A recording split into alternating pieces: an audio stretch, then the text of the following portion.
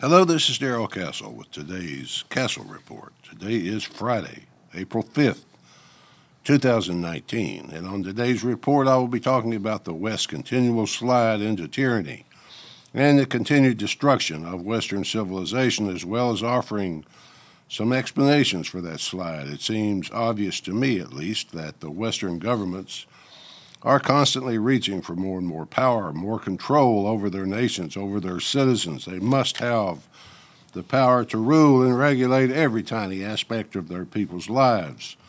In order to serve as a replacement for the God they think they have destroyed today, their dominion and their power is almost absolute.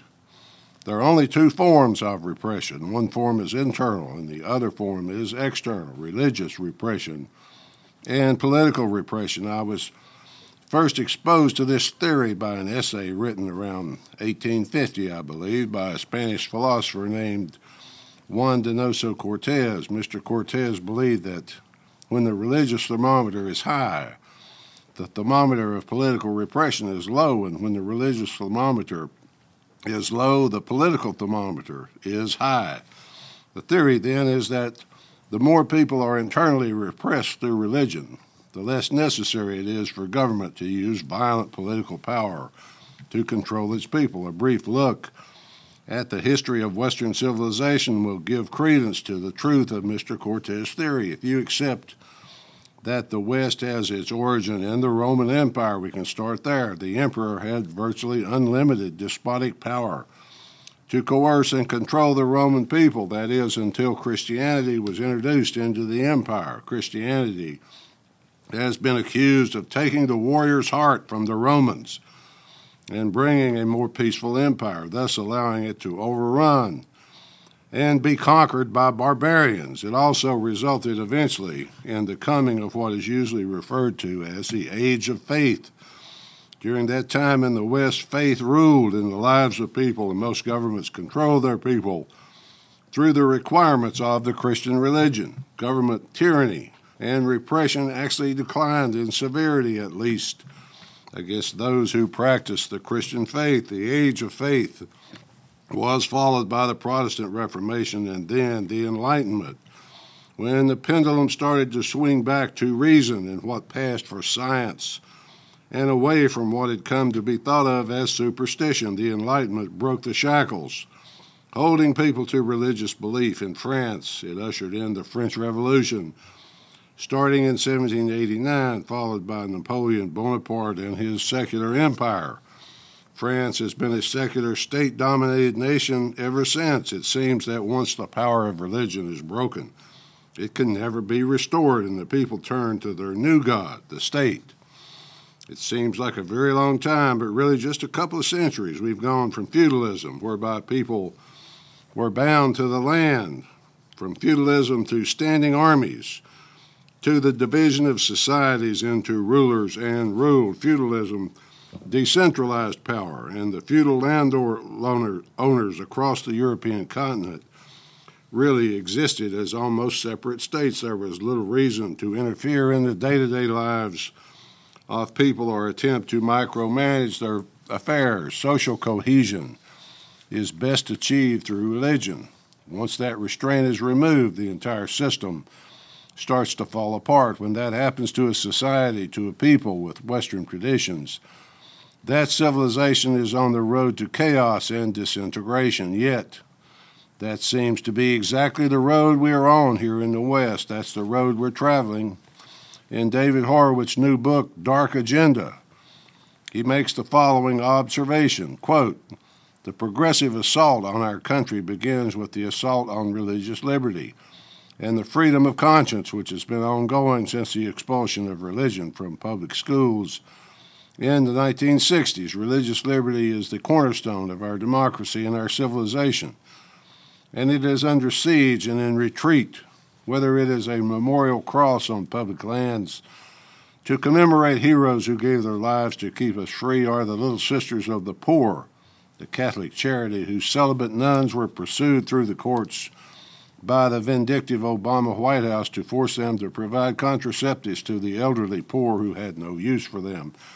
or whether it is the LGBTQ vigilantes out to force a Colorado baker to make cakes that violate his religious beliefs. The aggressive bigotry of progressives knows no limits. They are the stormtroopers of a new totalitarianism whose clear agenda is a one-party state to enforce their political correctness. No electoral college, no Senate, no ID checks at the ballot box, no barriers at the border, no voting age lower limits. Where exactly do you think they're heading? End quote. To me, the answer is pretty simple.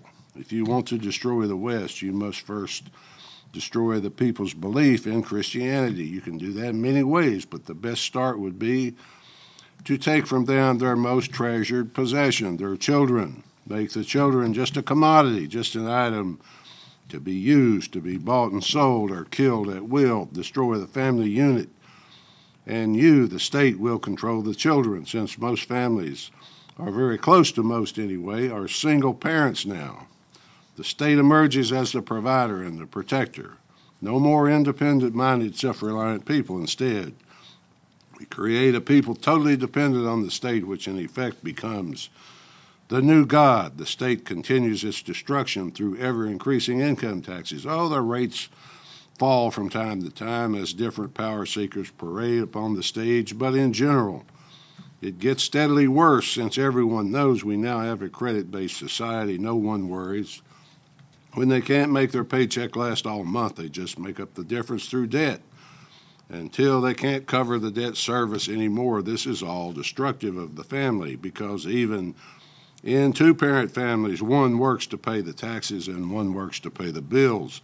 In the meantime, the children are turned over to the new God 5 days a week, at least 6 hours per day, for indoctrination that lasts at least 16 years in most cases. While submitting to all this and peacefully accepting it, we wonder why we don't recognize our children anymore. The goal now seems to be a combination of the two tyrannies, that being a people who are both religiously and politically repressed. The new God, the new religion, represses the people by imposing itself and its ideology on them, all backed up by political and military force. Do it our way, they tell us, or people with guns will come and confiscate your property and put you in jail. What happens to your children when I'm in jail? You ask. Oh, don't you worry about that. They say, we'll take care of them.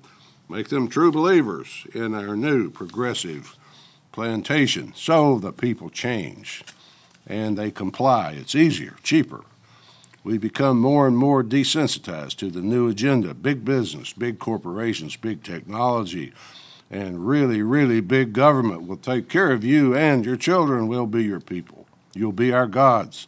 We'll bend our knee to the scraps from your table. Every nation and every people becomes just another human farm for experimentation as the new gods explore the new technological power that we have placed in their hands. Socialism becomes the new fashion among our progressive rulers. It's a new fashion to them, perhaps, but in reality it's a 19th century idea that has killed millions of people and reduced entire continents to poverty. This is not the simple welfare state socialism of some place like Scandinavia. No, this is the hardcore military enforced socialism so prevalent in the world today. The most obvious state was the Soviet Union, or the Union of Soviet Socialist Republics. That was actual socialism, folks, actual real socialism. You will comply or you will be shot or sent to the Gulag. The Soviet government of the Cold War days socialized people at will. They socialized the Ukraine against its will by killing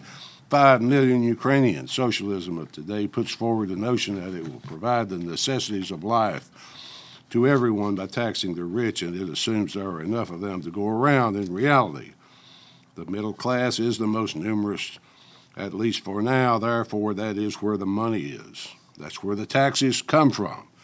Until the middle is hollowed out and destroyed, as in America today, the taxes taken from the middle class become subsidies for the rulers to use in their vote-buying schemes to maintain themselves in power. Welfare statism, or the Green New Deal, sees itself as less brutal than the example of socialism I have given. It is based on something The new Einsteins on the progressive left, such as AOC, call modern monetary theory, or MMT.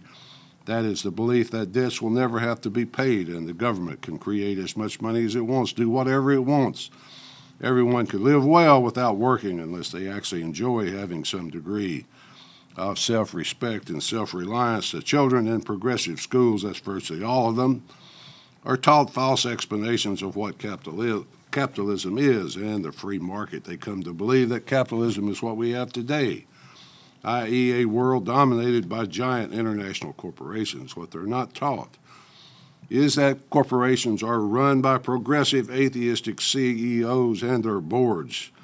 They become giants by using their subsidized money to lobby Congress to regulate their small business competitors out of existence so that they stand with the new gods as masters of the universe. In contrast, a truly free market has no regulations at all, except those imposed by market competition. We haven't seen one of those folks in a very long time. In conclusion, I will answer Mr. Horowitz's question, where do you think this is going? The answer is, it's going into demonic chaos that is being intentionally created for us. Interestingly, as I mentioned about the Roman Empire, Christianity made the empire more peaceful and thus subject to conquest by heathen barbarians. And today the heathen barbarians have driven out Christianity, thus making political repression inevitable. At least that's the way I see it. Till next time, folks, this is Darrell Castle. Thanks for listening.